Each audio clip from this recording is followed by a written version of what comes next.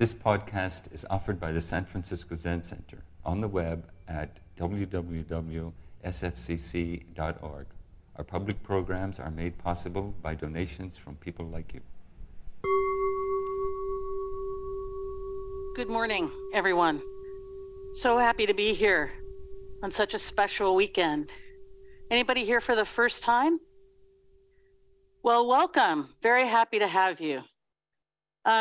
This is a rather daunting occasion for me, but I'm just delighted to share this moment with you. I guess I'll tell you a little bit about myself. My first career was as a journalist. My second career was as an academic, as a professor, and my current career is as a hospice chaplain. And as I think about my life, my work, my practice, my development as a queer person, and my growth in practice, they emerged simultaneously and have been deeply intertwined all along. So the first Pride parade that I attended was 39 years ago in 1984. And I want to tell you a little bit about that experience, my own experience of coming out. I want to speak a little bit about the current situation facing LGBTQIA plus people. Then I'll speak a little bit about my experience as a chaplain and caring for people at the end of life and doing that as a queer person. So that's kind of how I want to proceed. And I'll close with some suggestions and maybe a little interaction. So that's where I'm going. So in 1984, I went to my first Pride March with some friends from college. I was not out to myself at that time, but I had some friends and we went to the march. And that summer, Ronald Reagan was running for re-election. And there was a group called the Moral Majority. How many of you are familiar with the Moral Majority? They were an evangelical Christian group, a fundamentalist Christian group that were very politically active, and they had a big role in Ronald Reagan's re-election. And that summer, after the parade, later that summer, the Democratic National Convention happened in San Francisco. And as a kind of in-your-face to the queer community, the Moral Majority decided to have its conference in San Francisco the week before. And I was a reporter for the Daily Californian newspaper, student newspaper at Berkeley, and I was covering political rallies and events that summer. And I'd had some experience in my youth with fundamentalist Christianity, so I decided to cover this event. And I went with another reporter, a lesbian woman, and a gay man friend who was a photographer. We went to Union Square, and up to that point in my life, I had never seen so much police power ever. There were cops on foot and on horses and on motorcycles and in squad cars. There was a bomb squad and a SWAT team and a metal detector to get in. This was 1984. This was not usual at that time. And behind this big array of artillery were a bunch of mostly rich white people congratulating themselves about how they were right and everybody else was wrong. And they were passing out, I saw some pamphlets that they were distributing. One of them showed a little blonde girl in ponytails, in shorts, cute little girl, huddled in a corner like this, screaming with a big hairy arm hovering over her with an axe. And the title of this pamphlet was Murder, Violence, and Homosexuality. And another version of the pamphlet showed a little blonde boy being dragged into a bathroom stall. And the message was that gay people are inherently unstable, we are dangerous, we are a threat to children and to society that has to be neutralized. That was the language.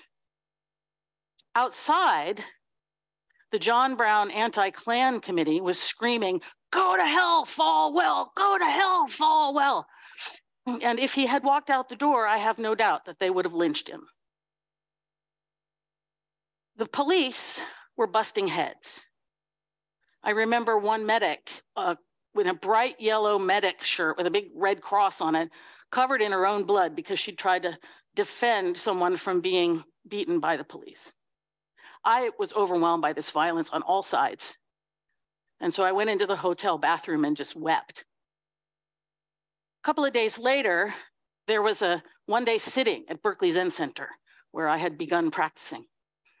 It was led by Dainen Katagiri Roshi. It's the only time I ever met him.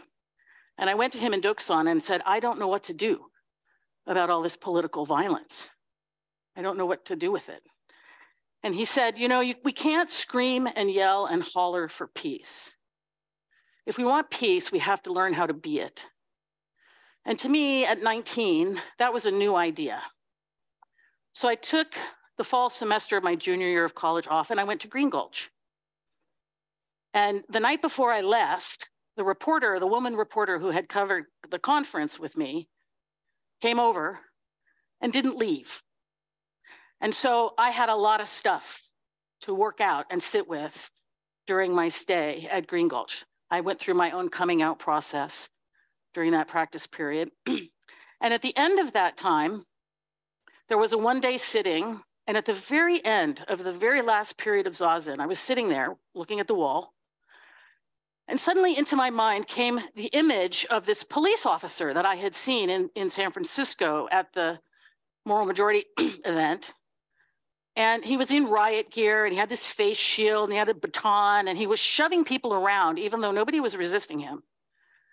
And I remember looking him in the eye and saying, why are you doing this? His face like a stone. Seemed like the opposite of everything I thought was true and good in the world. And suddenly the boundary between me and this person dissolved.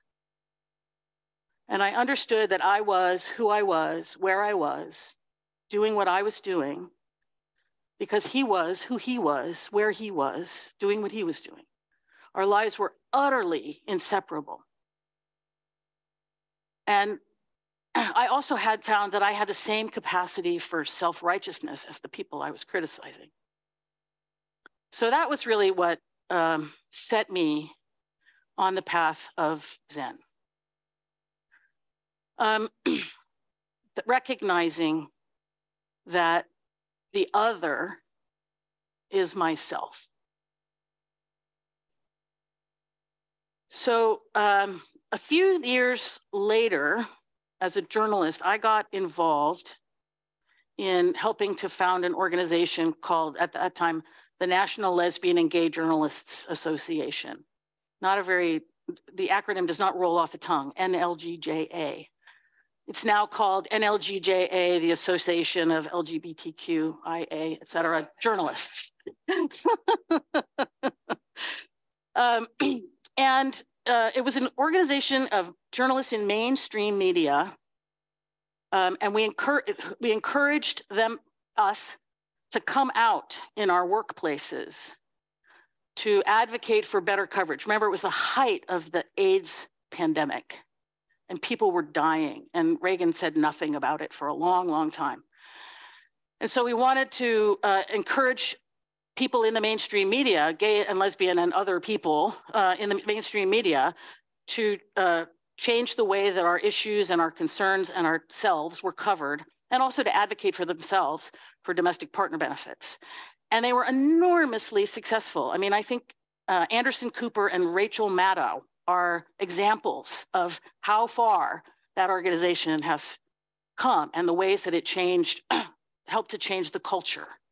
I had a very behind the scenes role. I wrote the articles on corporation and the bylaws, and I set up the membership database, and I edited the journal. I was very much behind the scenes. But I'm really proud of my role in doing that. And when the Supreme Court legalized gay marriage 30 years later, I burst into tears. And I thought, I actually had something to do with that. So never doubt your own capacity to make change.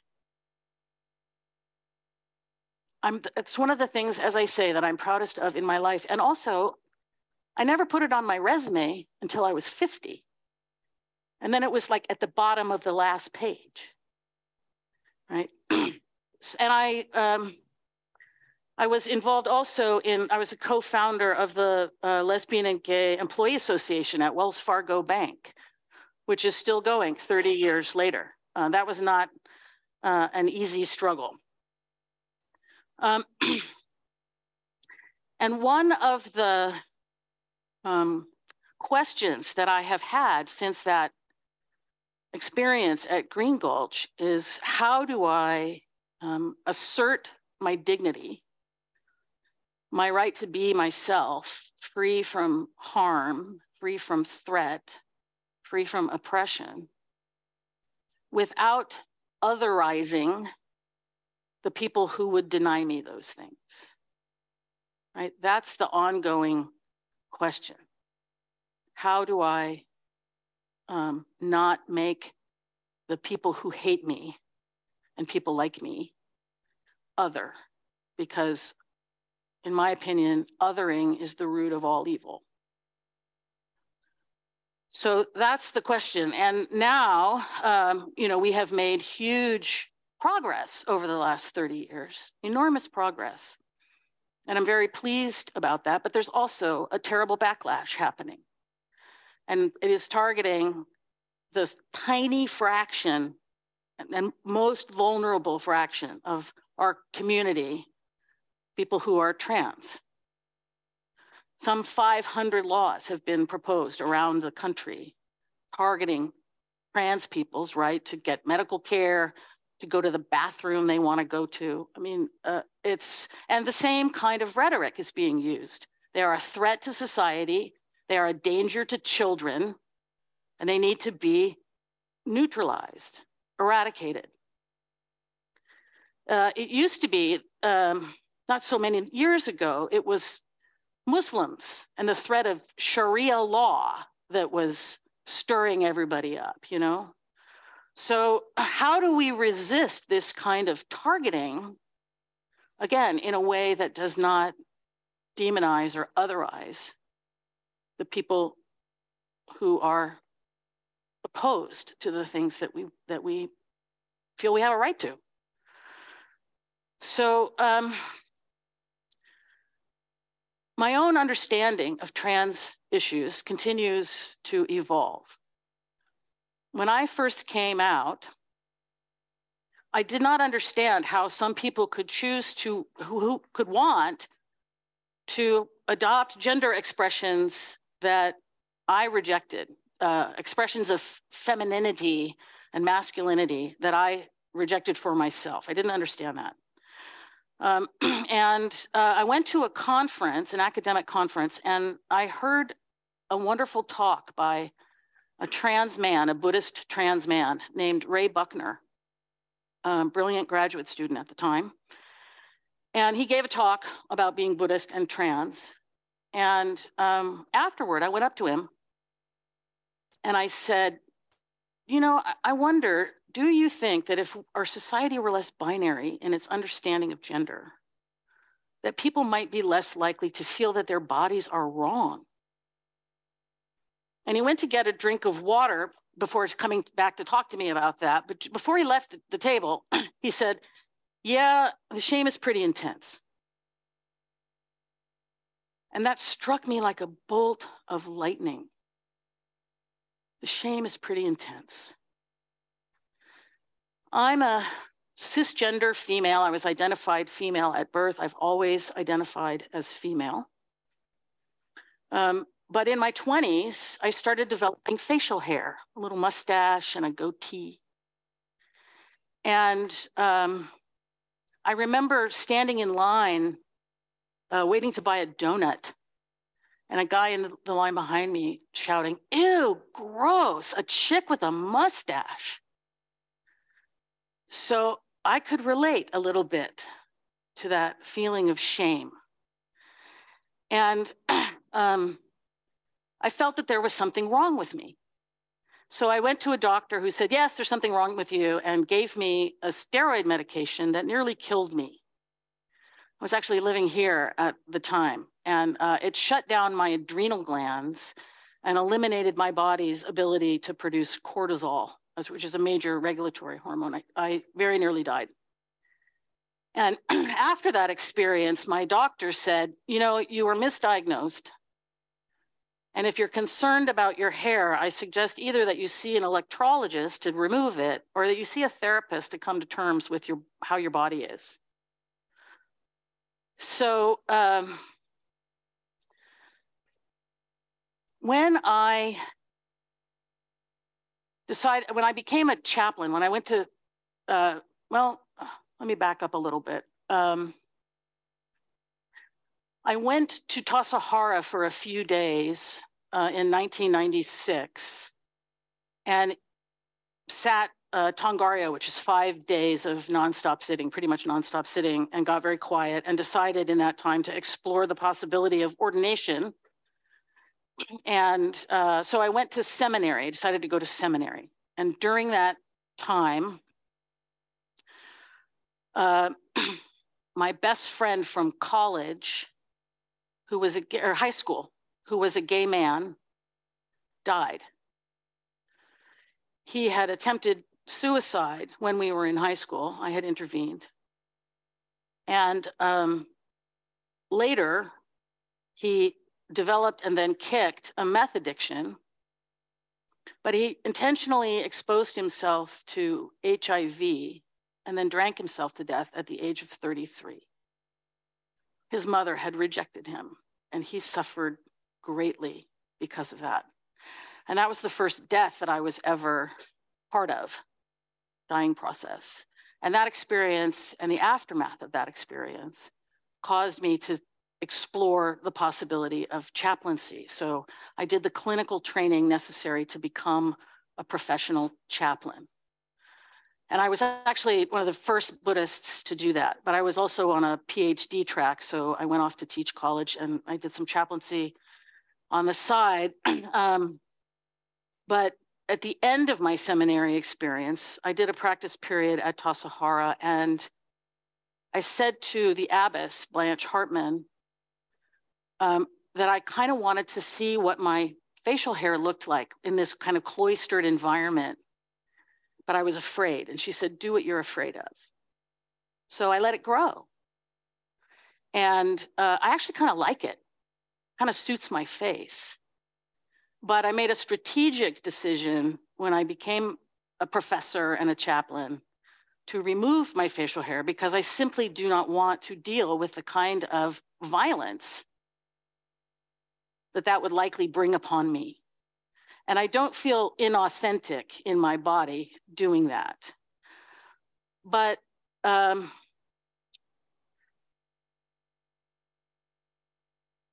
see. But I think that dealing with that experience, dealing with this, my own body issues, is what helps me to understand the struggle of trans people. And I wish, and I pray, and I urge all of us to keep working to create a world in which nobody feels that kind of shame. Nobody feels wrong and bad about who they are.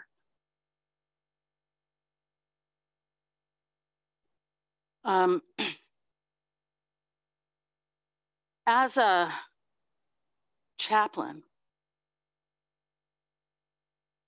I taught college for about a decade, and then I came back to California in 2018, and I've been working full-time as a hospice chaplain since then. And there's a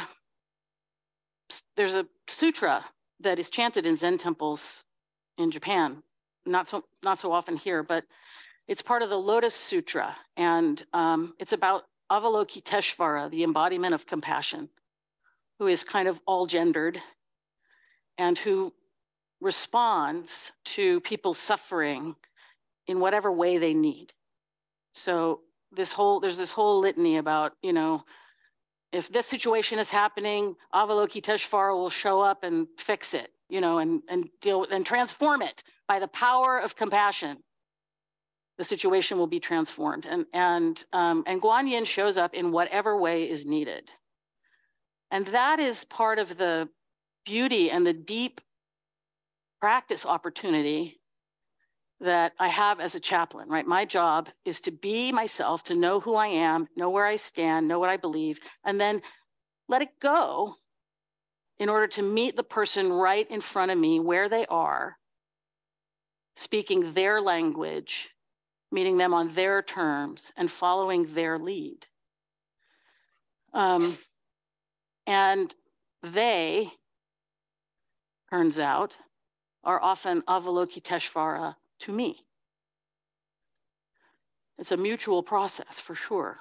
And I have certainly had people and had patients who were homophobic, said homophobic things to me. I had one guy, 104 years old, kept asking me if I was married. No, not married, 2 cats. Had I ever been married? No, I've never been married. Well, what's wrong with you? Is there something wrong with you? He said. Well, so I'm thinking, what do I say here? Because my job is to serve this person. So I said, well, it actually wasn't legal for me to get married until I was 50. And he said, what? I said, well, if I were to get married, it would probably be to another woman. And he said, that's not natural. And I said, well, it's not typical, but for some of us, it is natural. And then the conversation moved on, and he later invited me to come back and see him anytime. I had another guy with very advanced dementia, looked at my short hair and said, God, your hair's really short. Anybody ever call you queer? I said, yeah, sometimes. I don't mind. And he said, I wouldn't want anybody to call me queer. And then he forgot the conversation and we moved on. So that happens sometimes. And, I've had people complain about they're trying to change our kids' genders, that sort of thing. So how do I meet that person where they are, right? And serve them where they are without denying my own integrity, right? It's a deep practice. And what I get to see also is their beauty. The woman who said they're changing our children's genders was also so loving to the caregiver who she was kind of mentoring as she was going through her own dying process. I mean, I see people's beauty and vulnerability. They are me. The other is myself, just like me, It's incredible practice. I highly encourage you, if you have the opportunity, to be with dying. There's no better training in impermanence and interdependent co-arising.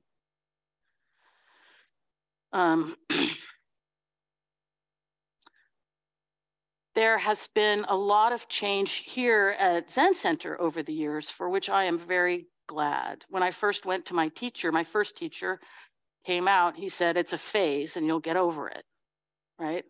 But over the years, Zen Center has had pride floats, marching contingents in the parade. I remember vividly Blanche Hartman sitting zazen from one end of the parade to the other, in these wonderful gatherings. And we have now, Queer Dharma is 14 years old.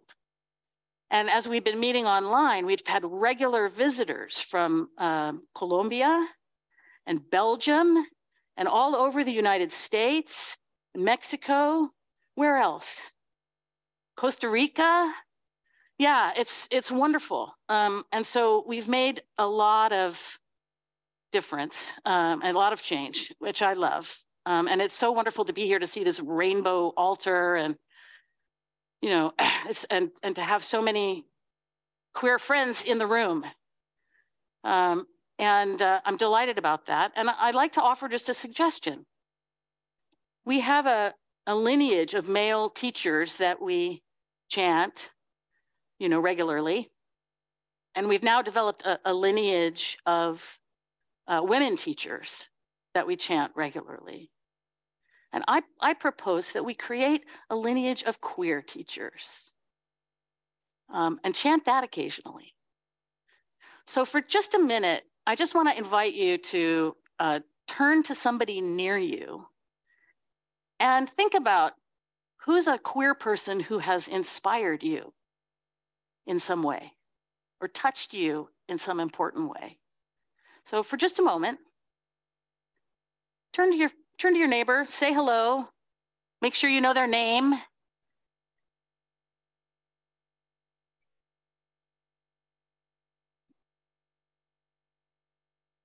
If you're online, you could put it in the chat.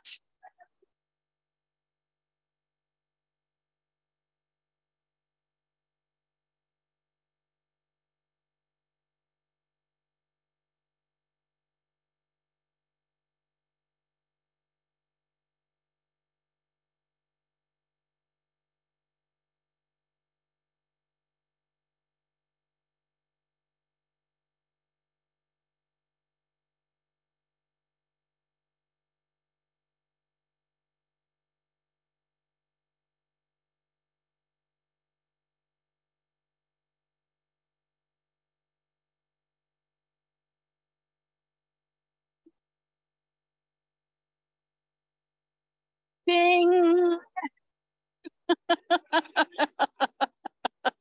You can switch if you like, yes.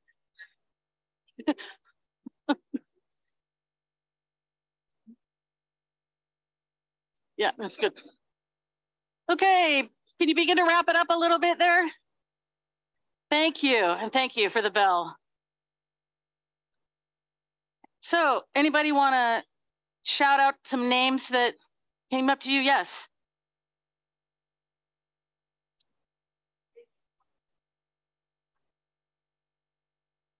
Jonna Draka, long may she ring. Yes, indeed. Who else?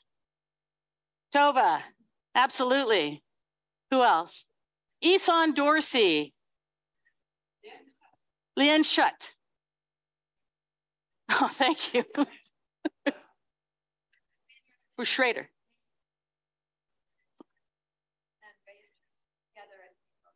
Yay. Boo and Grace.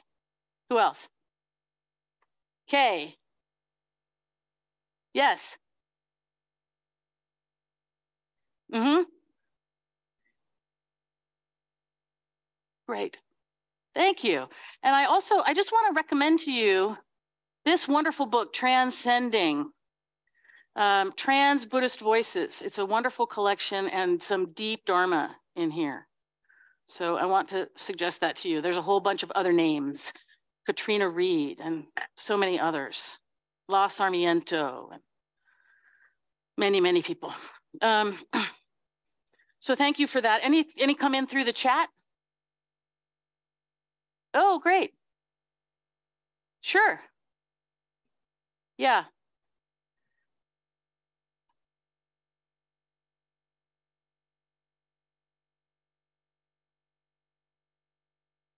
So yeah, of the ones that came through the chat, there's a lot. Okay, just we have give us a few. Enkyo O'Hara. Enkyo O'Hara. David Zimmerman. David Zimmerman. Daijaku and Shinshu Plant. And Daijaku, Kinst, and Shinshu. Wakoh actually has come up here many times. Oh, thank you. Jeremy Simon, Lama Rod Owens. Lama Rod Owens. Rod Owens. George Take. Pardon? George Take. George Take. Take, yep. And yeah, that's a sampling. There's a bunch more here. Thank you very much. So I want to quote my dear friend and fellow journalist, Randy Alfred, who wrote an article that's actually been reprinted in the Bay Times current issue, page 38. This was from 1981. And I think it's actually a reprint of something that, it was originally published in 1975. And he says, We march because we're different. We enjoy a long history and current plenitude of great and creative women and men in many fields of human endeavor. And so we are proud. We are subject to political, economic, social, and psychological oppression. And so we are angry.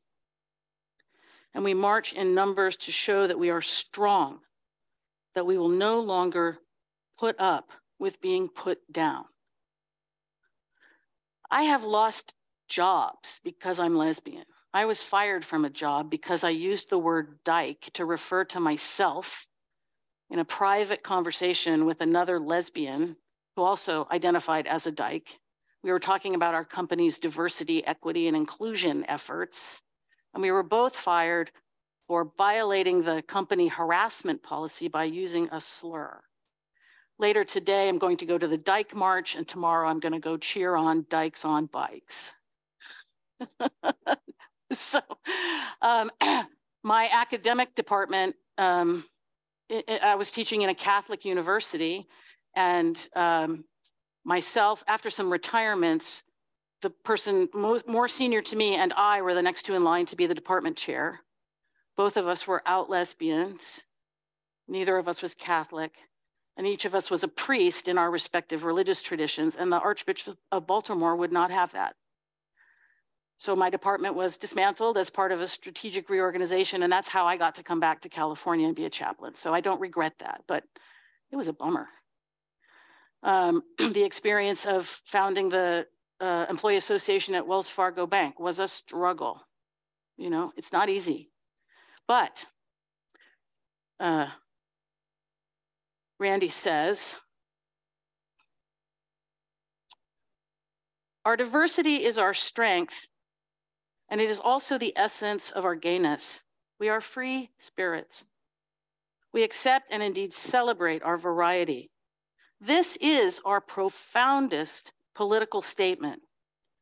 Diversity is life, and the destruction of diversity is death. So let us continue the ongoing work of making our communities more and more inclusive. And Randy says, come out into the streets on Pride Sunday and be part of that diversity. Be yourself and get high on our strength and our beauty. It is a day truly to be gay. Join the festival. Its name is life, and its face is love. Thank you for listening to this podcast offered by the San Francisco Zen Center. Our Dharma talks are offered at no cost, and this is made possible by the donations we receive. Your financial support helps us to continue to offer the Dharma. For more information, visit sfcc.org and click Giving. May we fully enjoy the Dharma.